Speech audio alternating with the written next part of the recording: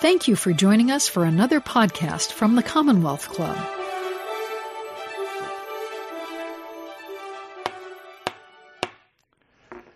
Welcome to the Commonwealth Club. I'm George Hammond, Chair of the Humanities Forum, which organized tonight's event. I'd like to welcome our live audience here in San Francisco and our radio and online audiences. Monday Night Philosophy is a series that we started almost 10 years ago here, and tonight I will be speaking about a very interesting topic. How do you get from the biblical perspective to a philosophical perspective? Okay? So I'm taking a biblical prophet, and say how close he came to being philosophical, because it's not really analyzed from that point of view very often. So one of the keys I use to try to understand things, both civilizationally and individually, is to analyze what people are complaining about. I think if people always complain. That's a universal. So if you look and see what people are actually complaining about, you can kind of tell what the level of a civilization is by what they're complaining about. I mean, if they're complaining about, their children being dragged off to Crete and sacrificed to a god, that's one thing. If they're being, dragged off to getting hazed in a fraternity, that's another level. If they're getting, dragged off to be told bad words that they'll come home with, that's yet another level, and so on and so forth. So what are you complaining about? It kind of gives away a whole lot. And now, Jeremiah, the prophet that I'm talking about tonight, was really quite a complainer. I mean, he's known for this. He was complaining all the time. And so it really gives a good insight into what was going on in the culture. So I found that very interesting to start with. And I actually think, the book of Job is often pointed to as the philosophical book in the Bible, because it talks all about, how to deal with suffering, how to deal with good times, how to deal with bad times, and so on and so forth. But in the end of the book of Job, what is the answer? The answer is, look, Jehovah says, I'm in charge, just deal with it. You just have to accept the fact I'm in charge. You will never understand anything. And so, submit to me. It's ironically very much like the Bhagavad Gita. The Bhagavad Gita is a very interesting book from the 3rd century BC or so in India. It's a great poem. It's part of a really long poem called Mahabharata, and it's all about an argument between Krishna and Arjuna. Krishna being the god, and Arjuna being a warrior. And Arjuna is basically saying, I see I'm on the battle. I'm supposed to, it's my duty to fight. But on the other side are all my relatives, my uncles, and so on and so forth, and my nephews and cousins and stuff like that. I can't fight them. I'm not going to. And it's used as an excuse to teach yoga. So there's a whole 100,000 words about yoga then, to explain that. And that's supposed to, make Arjuna then say, okay, I'll do my duty, my dharma, and that is to go and fight even though they are my relatives. But he never really says that. He always keeps arguing, but I really don't want to. And so in the end of the Bhagavad Gita, Krishna kind of gets fed up with all the arguments and says, let me just show you who you're dealing with. And he goes, and then Arjuna sees the entire universe and sees all these, planets and stars, and everything is being swallowed by Krishna and everything. And he goes, oh, okay, that's who I'm dealing with. I'll just do what you say. So it's the power argument. It's not a logical argument. And so the book of Job is a little like that. A lot of religious texts are like that. They go along, and it's a very interesting argument for a while, and then suddenly there's a big cliff, and it says, just do what I say, right? So, ironically, Jeremiah doesn't take that. He doesn't take that answer. He doesn't use that answer. He keeps arguing right to the end. And that's why I find it interesting. I think it's also more philosophically interesting as a result than the other ones. It's also very clear that it's from a time when we had already entered, history. It's if you go back 1,400 years to Abraham, it's clear that it's prehistory. We really don't have those. We kind of don't know where they started, but they started sometime between David and Jeremiah. But by the time you get to Jeremiah, he dictated this book. And we kind of know it was contemporaneously taken down. And it's true that there are parts that were put in later, like there are to some of the Gospels and stuff like that.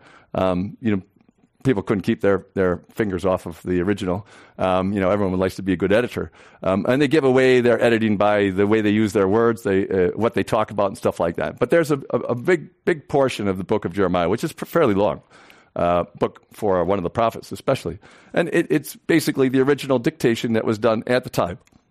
It's also not organized in chronological order at all. There are events that happen here, and then you move back, and then you move forward. So it shows the signs of dictation and on-the-spot observation. So let me give you a little bit of idea about his life, Jeremiah's life first. So Jeremiah starts off his book in one of the most unusual ways in the Bible too. He says, "Before I was born, God knew me." That's the way he starts. Okay, what are we going to do with that one? How could you exist before, et cetera, et cetera? That's a very interesting comment. There's very, very few things like that in the Bible. There's a comment by Jesus that John the Baptist was maybe Elijah before, so there's some talk about that, but that's the only indication of any kind of prehistory to a person. Mostly it's this is where we start and this is where we go. So that's an interesting little observation he threw out there. The other thing is he became a prophet when he was a teenager, basically a late teenager. He complains, of course. That's how we find out. I'm just a youth, I'm just a kid. I don't even have my beard yet. How can I be a prophet without a beard? It's not exactly stated that way, but that's my way of it. But basically he says, I'm too young to do this. And Jehovah says, no, I'll make you a adamantine wall against the people. Don't worry about it. You just go ahead and do it. And I'll tell you what to say.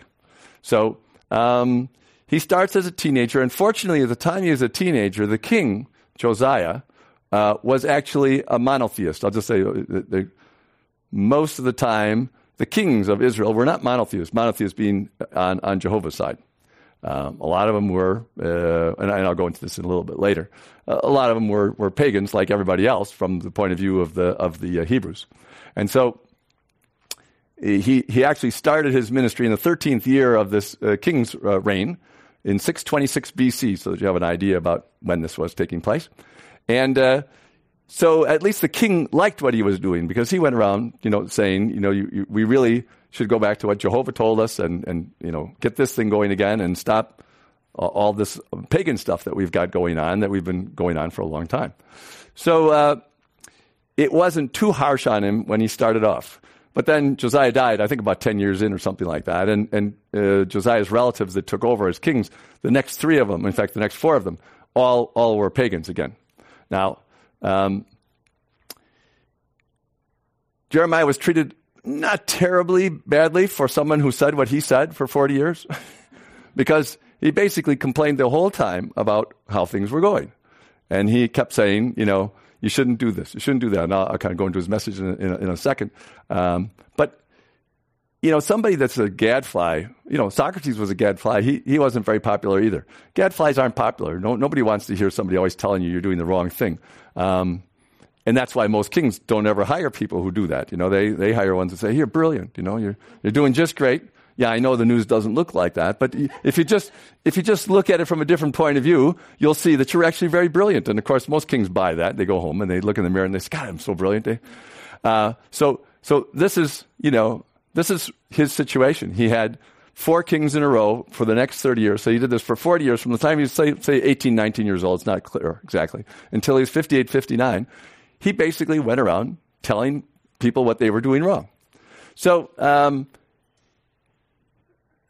he was treated, as I said, not too badly. One time he really made somebody mad, and that king put him in stocks. It's interesting to find out they still had stocks. He put him in stocks so everybody could make fun of him.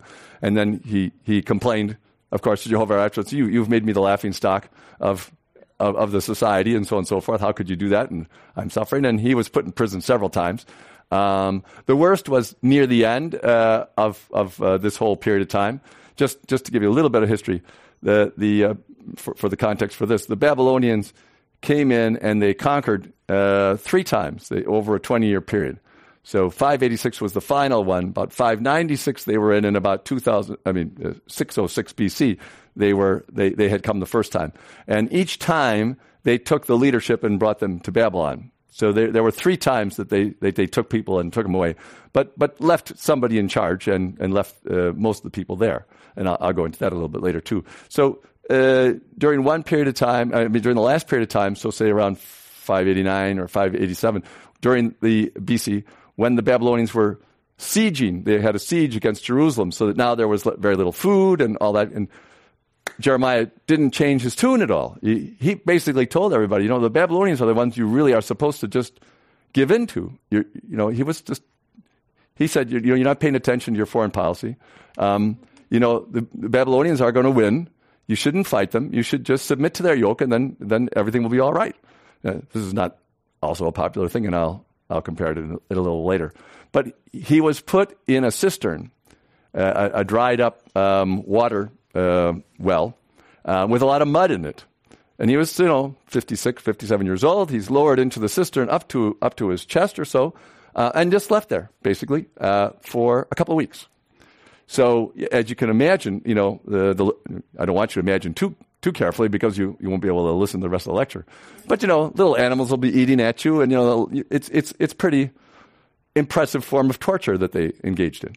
So at the end of that time, the king, who was rather thinking that he finally could get Jeremiah to take back what he'd been saying, King Zedekiah, so he has him pulled out of the cistern, and they had to put ropes under his arms and pull him up because they hadn't fed him the whole time either because there wasn't very much food anyway.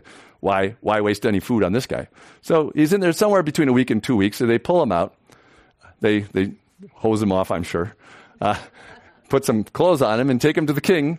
And the king says, "So, have you changed your tune?" And Jeremiah started yelling at him again about all the things that he had done wrong. And the king just listened to this for a while and finally said, "Well, I'm not going to win against this guy." And he didn't put him back in the cistern. He put him in another place, and he said, "You can have bread and stuff like that. Just get him out of my sight. I don't want to kill this guy because maybe he knows what he's talking about, or maybe he really has an in, and I don't want to take that risk. It's worth a loaf of bread every day from our meager ration." So he got to stay where all the guards were until the Babylonians actually conquered the city and took it over. Not surprisingly, the Babylonians were not mad at Jeremiah. They had heard that he was, had been saying all these things for the last 20 years. They knew all about him, so they did not get him in trouble. He got in trouble a different way. The end of his life, was right after that, after the final, because after that one, in 586, the Babylonians completely razed the temple. That's Solomon's temple. They destroyed the city. They took all the bricks off. Everything went down. Boom. Let's get rid of this whole city so that they cannot rise again and do again what they did 10 years ago and 20 years ago against us. So that's the situation. And Jeremiah then is done with his job. The Babylonians have won. And some of the people who did not get taken to Babylon escaped to Egypt because they figured next time the Babylonians come back, we'll be in trouble because, we're also leaders. And so it was Jeremiah's family and others that all took off to Egypt, and they, against his will, took Jeremiah with them. And we then lose all track of what happened. There's lots of legends.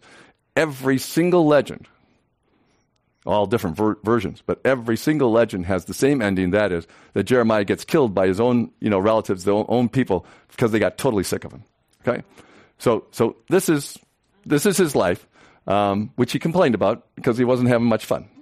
That was not a fun life. Okay, so now let me give you a little cultural context. The cultural context is this is 626 BC until 586 BC. So people argue, scholars argue about the dates and stuff like that, and I don't really care about the exact dates of these things, so I'm just going to hit ballpark figures. So let's just say Abraham was about 2000 BC. That's about 1,400 years earlier than Jeremiah. So what was the Abraham story about? Okay, what was the Abraham story about? Jehovah comes. He's looking for somebody to turn into, his own people, his own civilization. And he's looking around. He's probably failed many, many times. He gives them a test, and so on and so forth. And finally, he talks to Abraham. Abraham argues with him. Now, I always like to think that's why he picked him. Said, well, somebody who was willing to argue with me, that shows a little bit of sand, a little bit of grit, so I'm going to pick him. So we know the story. Then he got Isaac as a son in his old age, and so on and so forth. Maybe not quite as old as the Bible says, but maybe 45. Maybe Sarah was 45. That probably was pretty close to a miracle as far as everybody was concerned then. Instead of 95, when it would, a lot more impressive, but much more painful for the poor Sarah. So sorry. So what happens then? Isaac comes, grows up, becomes a teenager, and then Jehovah says to Abraham, so I want you to sacrifice your firstborn. And that was what was going on everywhere. Everyone was sacrificing their firstborn. What did Abraham do? When they made a deal 20 years earlier or so about the whole thing, Jehovah had told Abraham, I don't want children's sacrifices. I don't want this kind of stuff. We're going to just have a deal. We're going to have a nice, straightforward deal going on, so on and so forth. So now it looks like he's changed his mind. But of course, Abraham's a little bit cowed by the fact that one's God and he's just a man. And so he goes up to perform the sacrifice. But he complains on the way. He complains, I don't really want to do this, and so on and so forth. So they get up there, and, just before the final killing of Isaac, his hand is stayed by an angel, and he said, here's the goat, you can use a goat instead, and so on and so forth. Okay, so this story, whether true or not true, or historical or not historical, I think it encapsulates a very important idea, which is that they're trying to stop child sacrifices, right? This was a civilization in which people sacrificed their children, their firstborn, but other children too, for wars and stuff like that. They threw them into fires in front of the gods and stuff like that. I mean, it's really, really an awful thing. Now, to know how awful it is, the Romans stopped it. Okay. The Romans, who didn't have any problem with crucifixion, who didn't have any problem with all kinds of really cruel things, stopped the Carthaginians, stopped other societies, one after another, stopped them from killing their children. Okay? So this is like about as low a cultural thing from the point of view of ancient times as possible. And there's some historical evidence for it and stuff like that, but in Egypt it stopped about 5,000 years ago, and other societies stopped. So we're talking about a bad cultural habit left over from ancient times that's now already seems ancient to the Babylonians who come in and take over. They also don't like this. They also think that this is, what kind of group is this that we've got? They're doing child sacrifices. So to turn it around, this was a part of it. And I always like to think about that test of Abraham and Isaac to tell him to sacrifice his own son. That what Jehovah wanted him to say was, hey, that's not our deal. Our deal is no child sacrifice. If you're going to be just like all the other gods, I'm not going with you. I'm going to stick with what I have, or I'm going to come up with somebody else. And I think that was the A+ answer that Jehovah was looking for. Instead, he got a kind of B+ answer, like, I really don't want to do this. I'll kind of do this. I'll slow down. I'll go slow. All those other things. So he kind of got a B+ answer and said, well, I haven't got anything better, so I guess I'll just have to go with that in an attempt to make this change. Ironically, of course, 500 years later, so there was Moses, and Moses got the 10 Commandments, and the same thing happened. So Moses goes up, he's gone for 24 hours in the mountain, comes back down. They've already made, another God, and they didn't have child sacrifice right there, but there was something like that was about to bother them. Same thing happened with David. David did his thing. That's maybe 1,000 years, about year 1,000. And Solomon then made the mistake of having too many wives from other places and brought all the pagan things back in, including child sacrifice. Elijah's only 250 years before Jeremiah. Elijah comes in and says, hey, we really shouldn't have this child sacrifice stuff. This is an abomination. We can't. How can you be taking your children and putting them before Moloch and et cetera, et cetera? And and to show you how small the group was that was in favor of Jehovah, because we always think about it from the Bible's point of view, right? That's the winning side was writing this. It seemed like they were in charge, and there were these few people. But actually, when Elijah took on the fight with the priests of Baal, there were 450 prophets for Baal. There were 400 for Asherah who didn't show up because they were tipped off by Jezebel to not go, and there was only one for Jehovah. So if you probably looked at it from the point of view of the whole civilization, this was a really small cult that was left. I mean, the king was kind of, I'm sure that they had the history in their minds that this was part of their tradition, but this was a really small thing over to the side, the Jehovah cult, and they had these outrageous ideas of not sacrificing children, basically, among other things. There's a lot of things he was down on, but this was the top abomination that's listed over and over again. And then, 125 years later, there was Isaiah, had the same problem. Now here's Jeremiah, same problem. So this is a problem that's not going away, right? So let's go to the other side of the coin, which is the Phoenician culture. that they were in. They were, the Israelites basically lived as a small group right alongside the Phoenician culture, which was all along the edge. The Phoenician culture were seagoers. They built big cities. They built Carthage starting in 800 BC down the coast. They traded all over the area, et cetera, et cetera. They went to war against Egypt a couple of times. It was a big group, a much bigger group. And that was the majority culture of that whole area. So basically, the Israelite tribes were just trying to be like their neighbors. Our neighbors, sacrifice their children. Why can't we? They had this big argument about Saul becoming king. We want to have a king. Jehovah says, you don't need any kings. You just need prophets. You don't need kings. No, we want to have kings just like our neighbors. Just like we want to be just like our neighbors. Same idea for all that period of time. So anyway, that's the background. And the Phoenicians, are in charge, and their gods are in charge, and they're the ones who are influential. So now you look at it from the other side, and you say, you're fighting against the majority culture. What if, for example, somebody here in the United States said, I really don't like that you incarcerate so many people. You have the worst incarceration record of any country that's semi-civilized in the world. And what I'd like to do is I'd like to bring the Dalai Lama in and put him in charge of the United States and have him put in Buddhist principles so that we could get rid of this mass incarceration problem. Okay? It's fairly similar. It's a fairly similar idea to what was going on when Jeremiah was making this. So what did Jeremiah basically say? I mean, he complained a lot the way he said it, but he had several basic things that he said. He said, you guys need to be more civilized.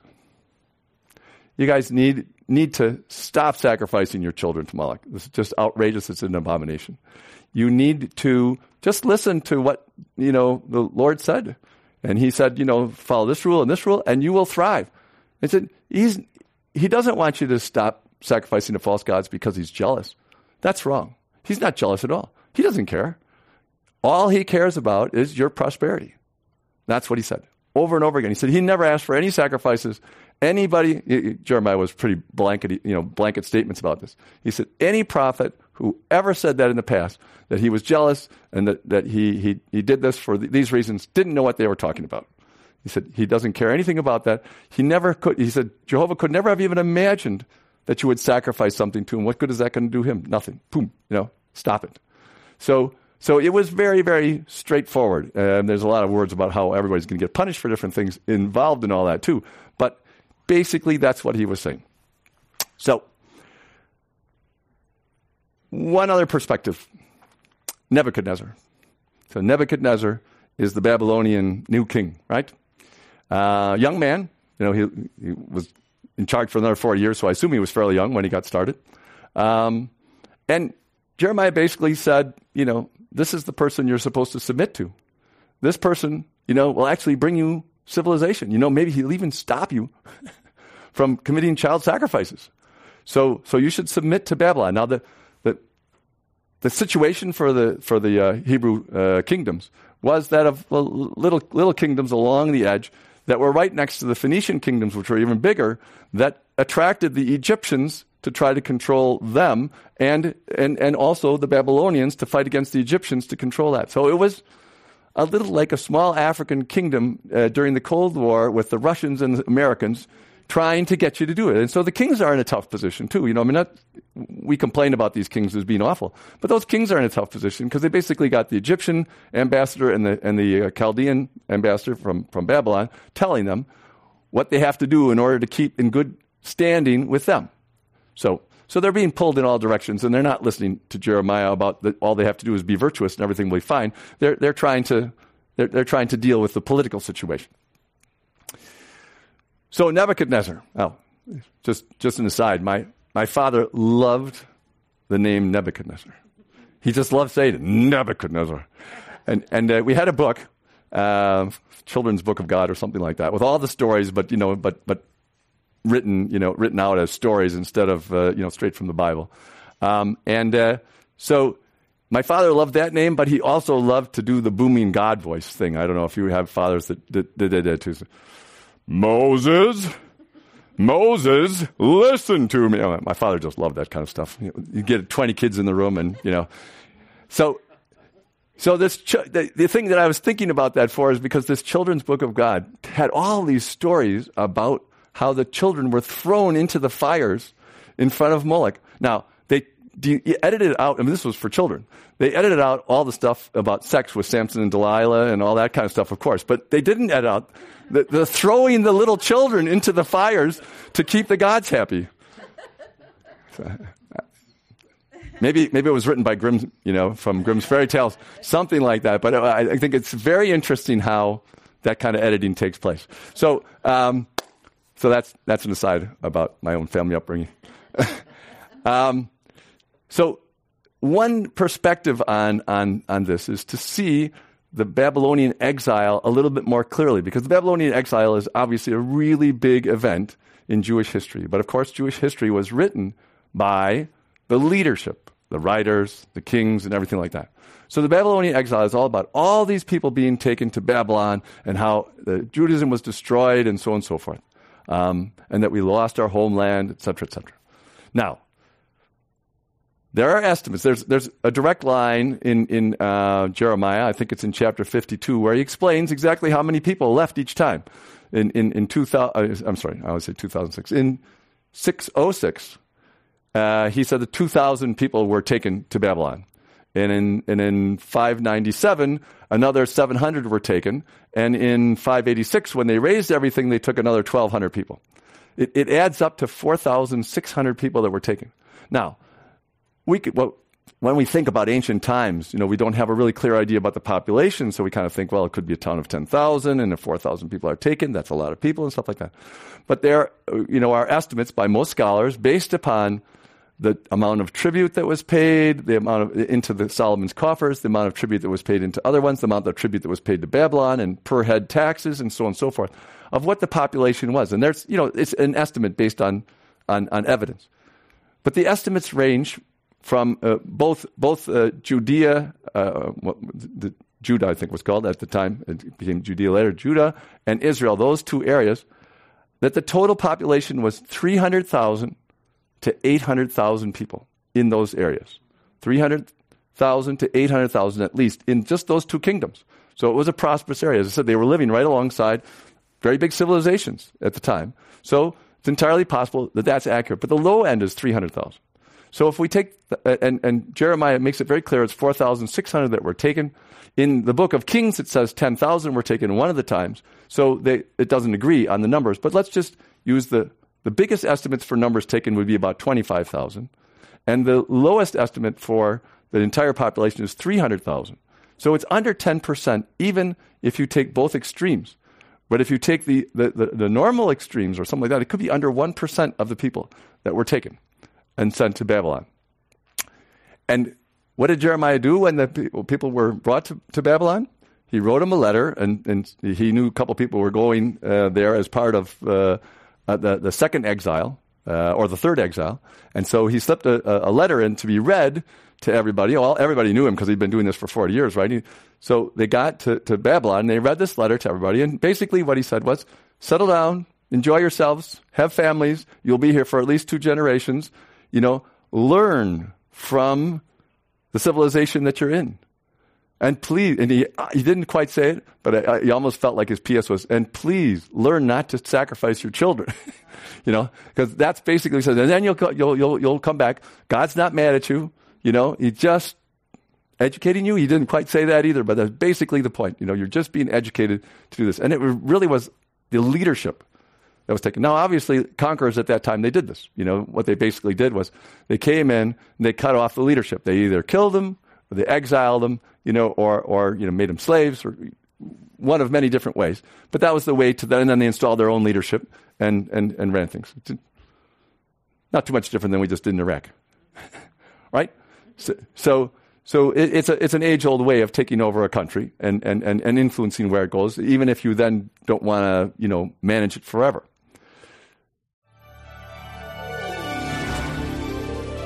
You are listening to the Commonwealth Club of California. Hear thousands of our podcasts on iTunes, Google Play, and Stitcher. And when you're in the Bay Area, please join us live for one of our 500 programs each year. You can find us online at commonwealthclub.org. Now, back to our program.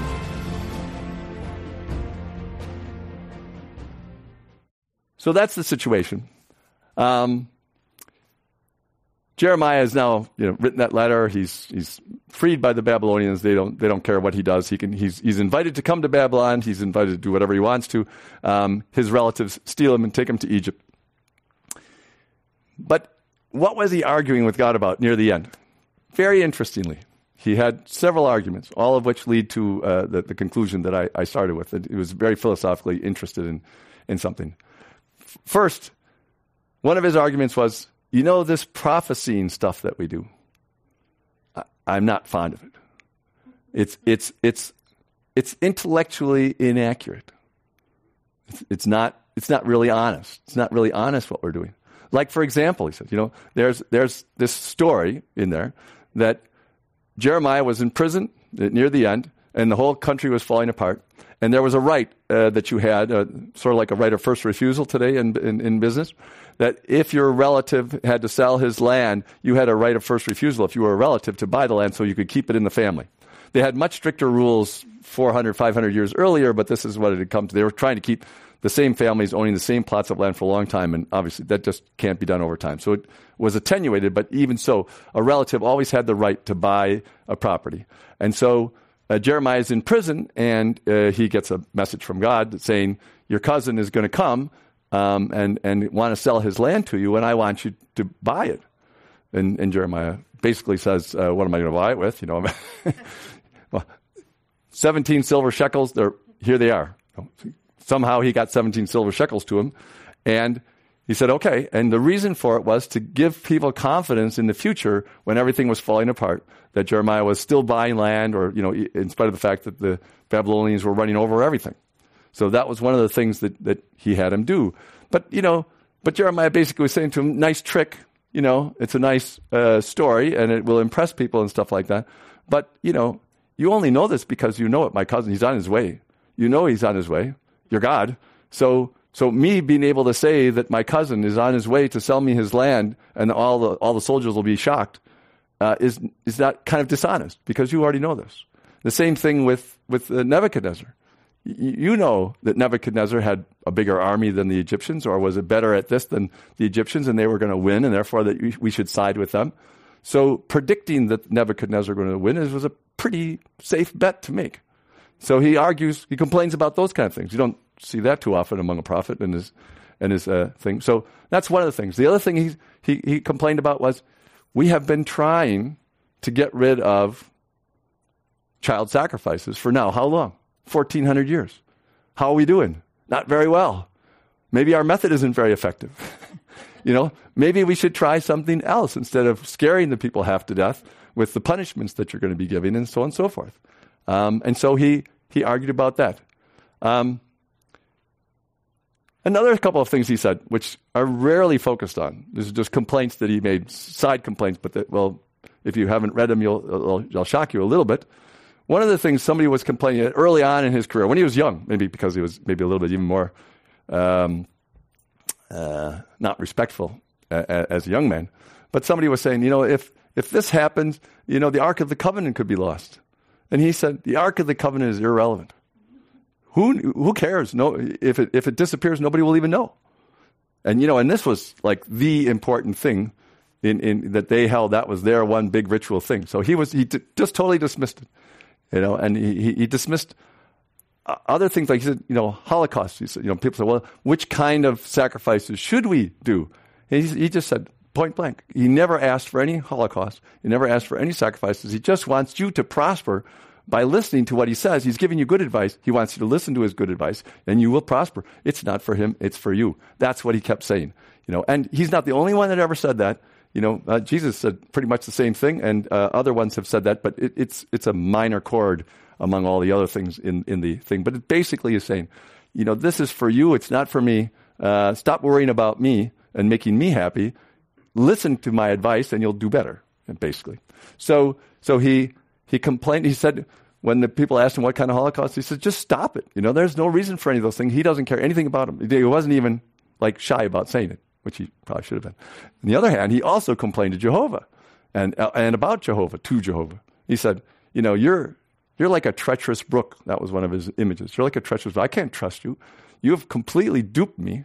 into doing this when it doesn't work. And he said a few other choice things like that to him too. And then he said a lot of nice things too. But when he was down and he complained, you get a little insight into how he felt. So that's some of his arguments. The argument about the child sacrifices and so on and so forth. But when it gets down to it, you look at it and you say, so what did he say positively, Jeremiah? He's very famous for what's called the New Covenant. He predicts that there will be a new covenant. Okay? And the Christians use this to say, see, this was a precursor or a prophecy of Christ coming. And the New Covenant, but they didn't read it very carefully. Because the New Covenant basically says, it's also clear that Jeremiah dreamt up this New Covenant in a dream, in a real dream. Because he says right in there that I woke up feeling very refreshed from this dream, and this is what the Lord said in it.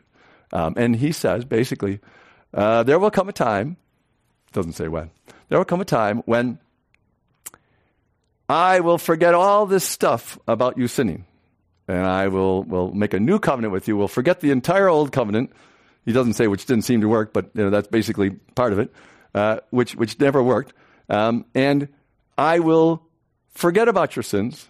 I will forgive all your sins, and I won't pay any attention to your sins anymore, and that's not going to be what it is. You'll just know me in your heart, and that's all we need to do. That's all we need to do, basically.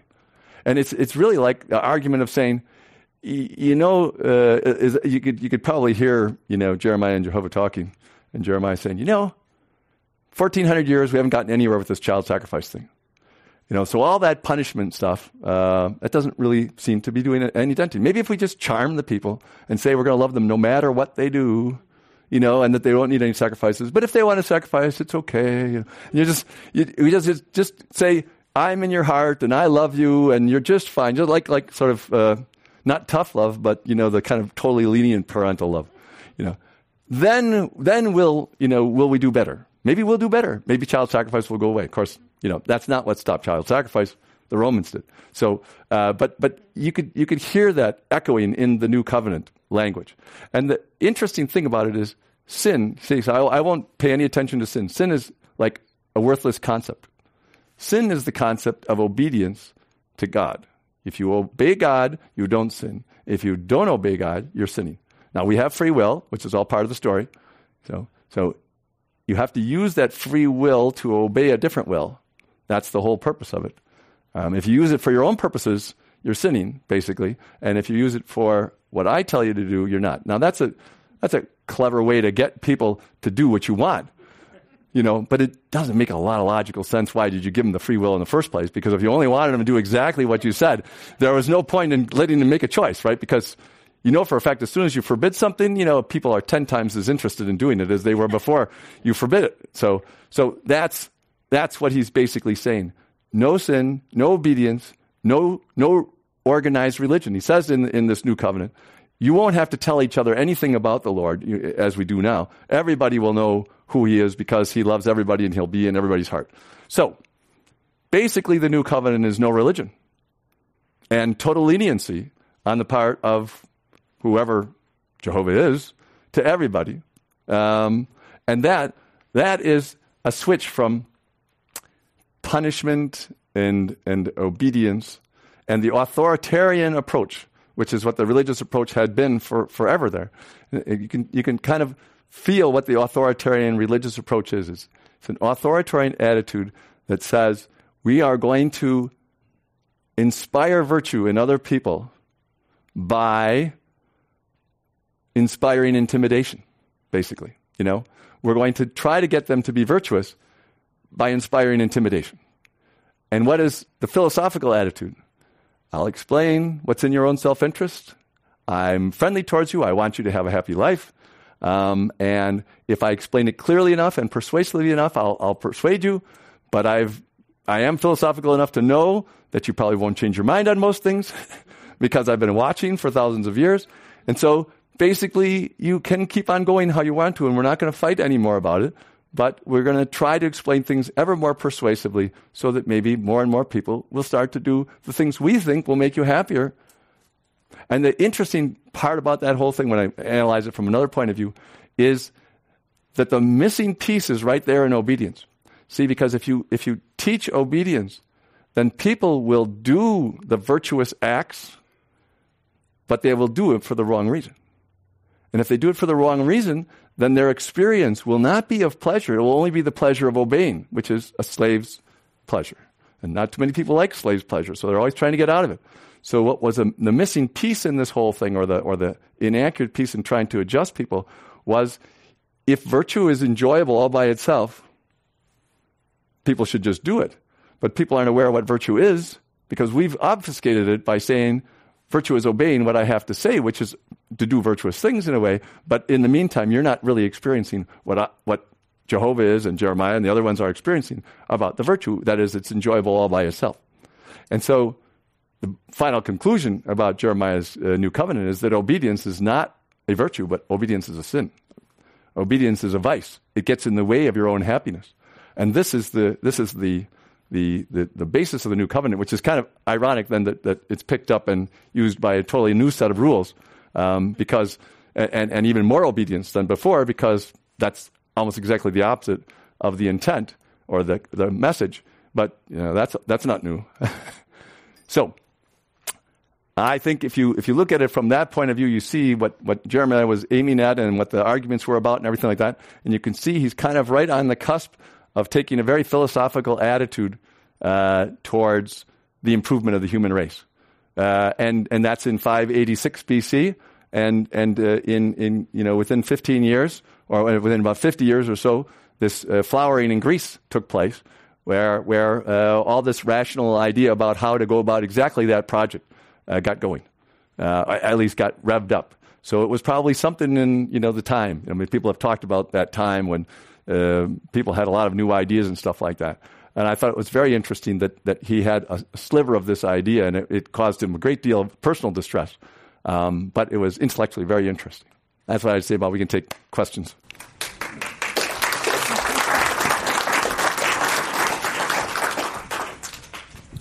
I suppose first I should apologize in case someone thought I was going to give a straight biblical story about Jeremiah. Anybody have a question? Sure. I found that very interesting, but I think in its own way that's a Christian interpretation of Jeremiah, that God is love, and that there is a kind, and if you look at the very early Christianity, I'm talking about still in Jesus' time, for what we know of it, that there is this idea that we break down the social structure, we break down the organization, which of course everybody following Jesus then picked right up again. I personally, I think I'm generally taking the Jewish perspective, and I look at it a little bit differently. I see Jeremiah as shifting from the communal responsibility, where the people as a whole suffered when the people sinned, or that God punished Jerusalem because of Manasseh 60 years earlier, and he said so at several points. And particularly when they were shifting, God was punishing Israel for idolatry. And now we're starting to see personal responsibility. And Jeremiah, actually, both Jeremiah and Ezekiel quote the line that the fathers have eaten sour grapes and the children's teeth are set on edge. Right. And he says this won't happen anymore. What I think both prophets are doing in their own ways, trying to say we're moving to individual responsibility now. I think that's absolutely right. It's much more. I have a feeling in putting it forward that this new covenant dream that Jeremiah had was much more Jeremiah's complaining argument than it was Jehovah's decision. And so, but I do think that's absolutely right about the personal responsibility. In fact, what he said in a couple of places, yes, I'm punishing you, but it's only to make you better.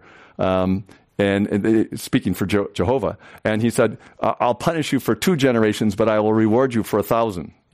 He said a few other things like that. So it was like more leniency. But you're absolutely right in that this movement towards personal responsibility versus group responsibility was a really big shift that Jeremiah was part of too.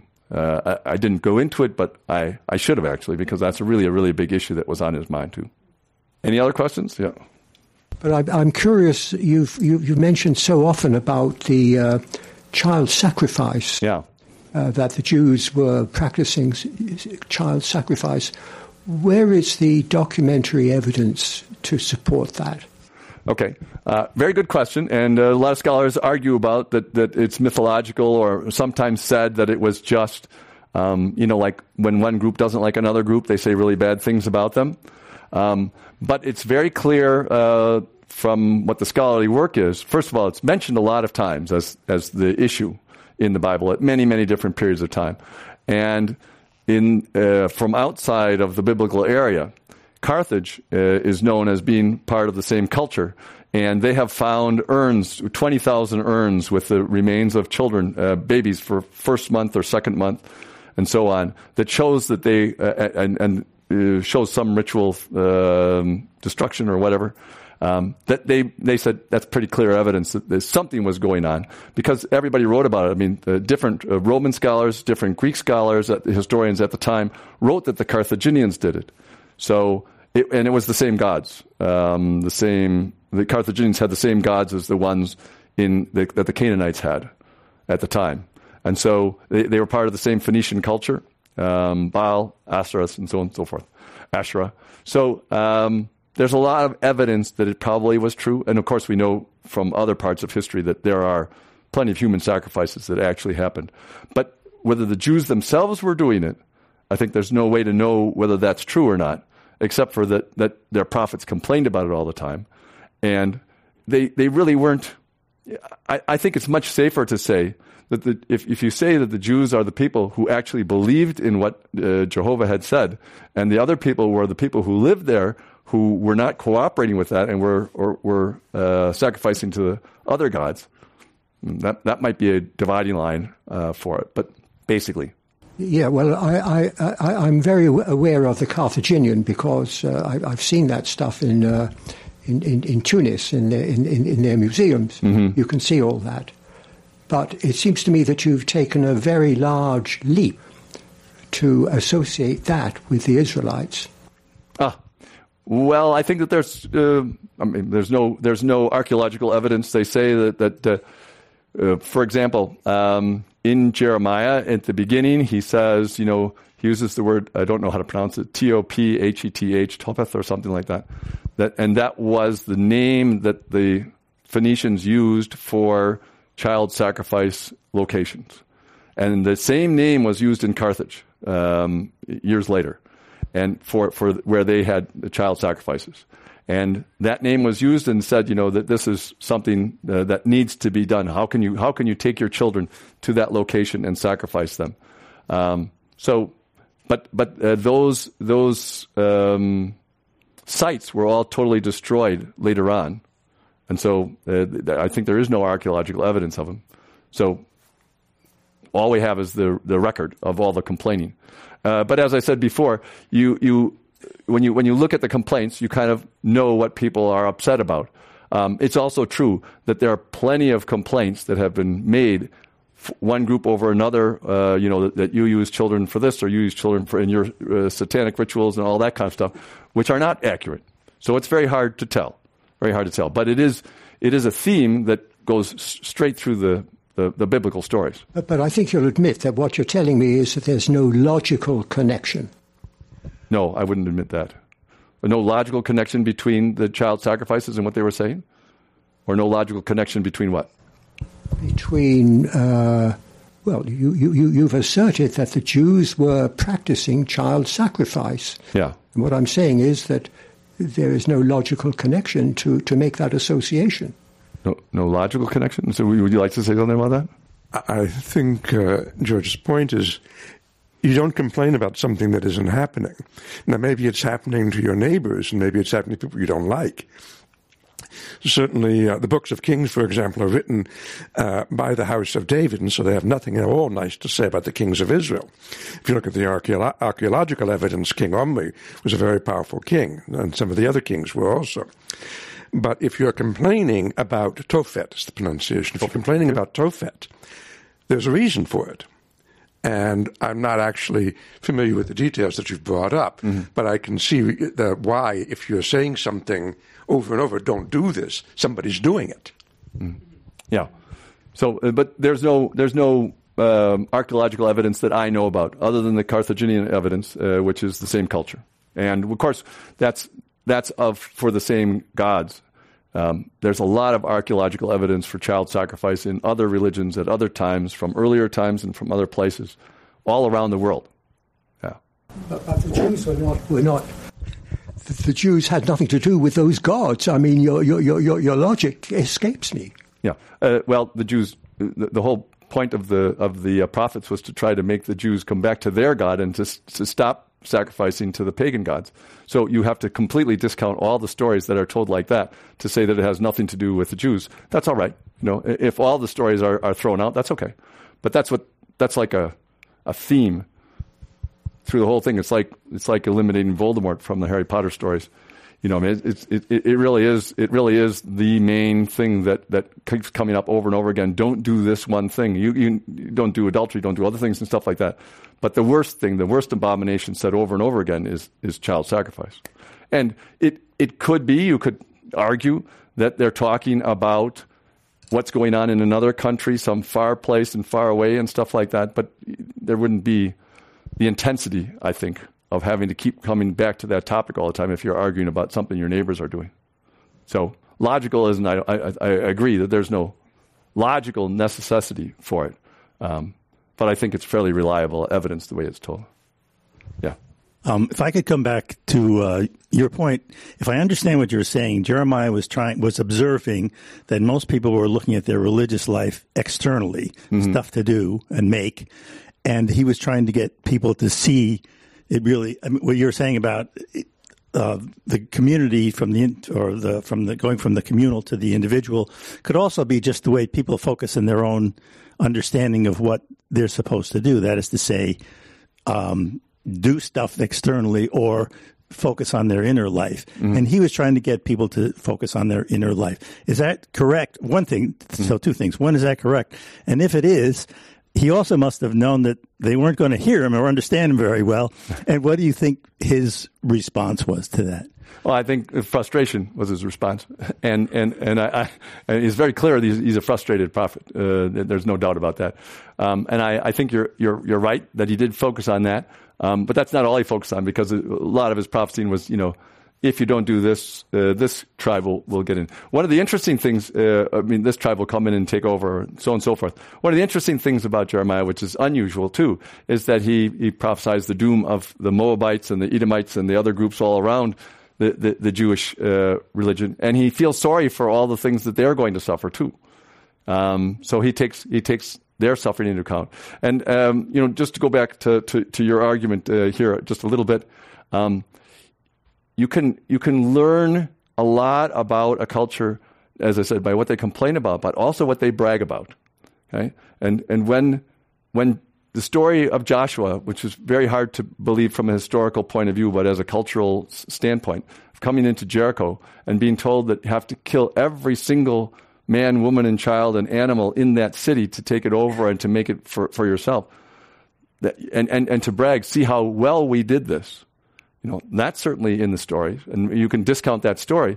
But there's another one in Elijah. There's lots of them like this. But Elijah, to try to get the Jewish people back to Jehovah and away from Baal, he had a contest and said, at first he said, "I will withhold the rain. Jehovah will help me withhold the rain." Right? This is the story. So no, I'm not saying that this is a historically accurate story. I'm just saying this is the story as it's told. He said, "I will withhold the rain until you come back to me." So there's a drought. Now, whether he said it at the beginning of the drought or at the end of the drought, who knows? But there's a drought. And he says, I will prove that my God is powerful and yours are nothing but idols that why should you worry about him? And so the priests of Baal all came to have a contest with Elijah. And Elijah was the only one there. And they built their altars. And Elijah said, "Bring down fire from heaven to consume the offering, the sacrifice." Okay, and the 450 priests of Baal did whatever they could for a while until they gave up, and they never got fire. And then Elijah said one thing, and the fire came down and consumed the whole thing, including the stones, which is bragging. That the stones were also consumed in the fire, and then. He gave the order, so he proved his point, and then the rain started, and he proved his point and said, now we're going to slaughter all the priests of Baal. And every 450 of them had their throats slit. This is a different period of time. And those are the heroes. So what the enemies are doing could easily be worse than what the heroes are doing, one would hope. So I don't think it's that far-fetched, especially given other ancient history. If you come to the Americas, Aztecs, the Incas, they certainly did these human sacrifices right up until 500 years ago, 600 years ago. By the way, that's just an aside, but I thought this is the height of political correctness that I've ever heard. It was a National Geographic or an NPR story about the Aztecs, and it was talking about the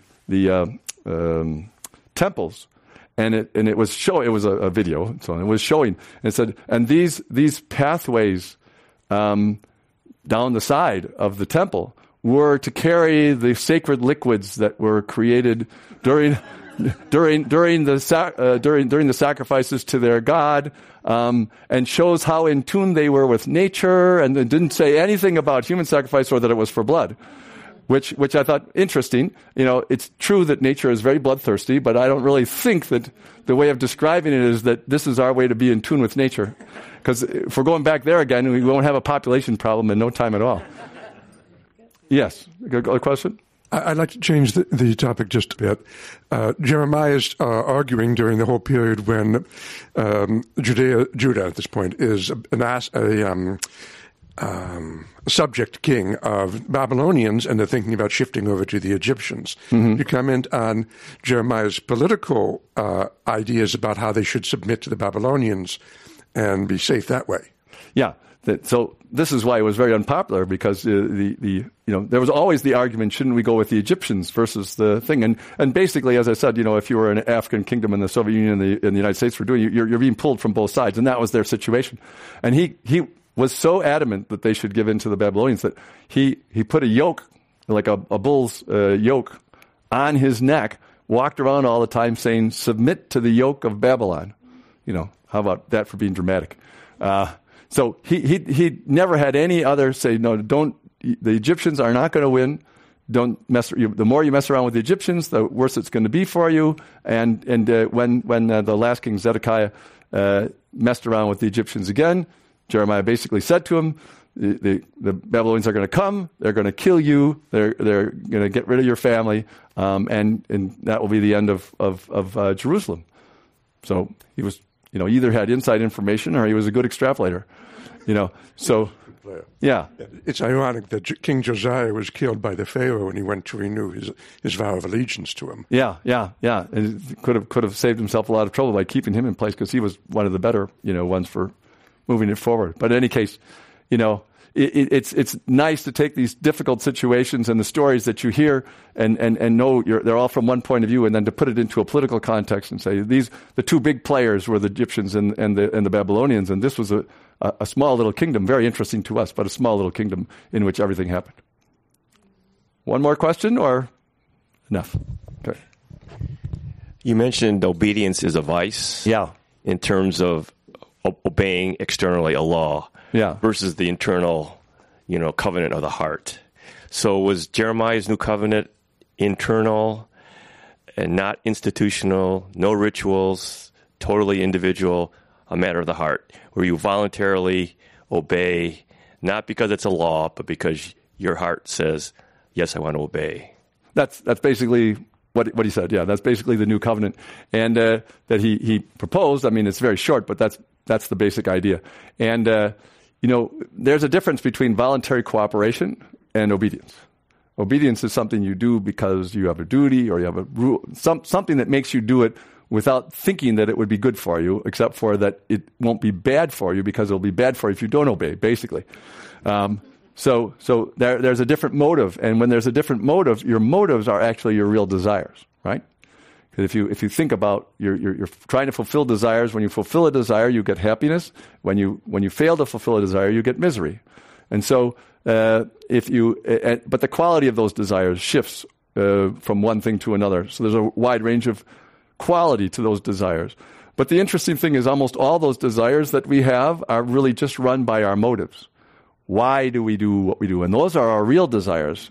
Like not too many people would want a yacht just because they want to have a yacht to show up on every once in a while with 50 people that they hire full-time and stuff like that. But there's something that goes with that which is everybody else knows you're totally loaded. And that's what you're looking for. You're looking for everybody else to look at you and say, I'm totally loaded. There's all kinds of people who pick a spouse or a partner that they pick them not for their personality or for how they get along with them. They pick them because when they walk down the street, they think everybody will be jealous of them for being with that person. No matter how miserable the experience is at home, it's made up for when you're walking down the street, you know? And so it's really an interesting idea how those motives in our head drive our decisions. And when you get what you want, but it doesn't work, like you want to do something to embarrass your neighbor or to outdo your neighbor, and you do it and you're absolutely delighted all the way home thinking, see, I have a Mercedes and you know, he's only got a Toyota and he's going to be so upset with, you know, that I'm so happy and so on. And then you drive by and you see that he's got a new BMW in his thing and you say, what's better, Mercedes or BMW? And it ruins your whole game. I mean, you've got the car you wanted, but your happiness disappears just like that, right? Because what was the real desire? The real desire had almost nothing to do with the car. I mean, usually all of our desires are very complex. There's these actual facts, plus there are all these different motives, and almost no desire can be completely satisfied because the motives conflict with each other a little bit, and the thing. So that's why when we see children play, we see this kind of pure joy, that pure happiness, because they just are having fun to have fun. And so there's no complications, and all their motives are being taken care of. Everything is just fulfilled, and they're having a good time, and so they're happy. That happiness is really a lot of fun to watch. And you see it not just with children, but with other people in different situations where it's really just their uncomplicated pleasure in what they're doing, and that's what we all want, you know. So, you know, that's why it looks so appealing. But it really is just the fact that the motives are all lined up and they don't disagree with each other at all, and the desire is simple and it's done, and therefore it creates a certain kind of joy. Just a little idea about that quality, and that is, you know, laughter shows our quality, the quality of the emotions very nicely. So when you hear somebody laugh, we're all in here in this room. If we heard a couple people laugh out there at a joke, you could all tell if it was a dirty joke. You could all tell if it was a cruel joke. You could all tell if the witches were out there, you know, cackling. You know, I mean, that's what witches cackling. That's a totally different kind of laughter. And each of those quality, or if it's children laughing about even something simple, you know, like little potty jokes or something like that, but they just think it's the funniest thing in the world, and they don't really care, and they haven't learned to be embarrassed about it yet, and everything. And that's their laughter. So you hear that laughter, and that to me is one of the clear signs that there's this different quality. It's all enjoyment, but there's a different quality to all the different enjoyment based upon the motives that are involved and what's involved. That's a totally different topic, which we will not start at this point. Okay, thank you very, very much for coming. So ends another event in the 117th year of Enlightened Discussion at the Commonwealth Club.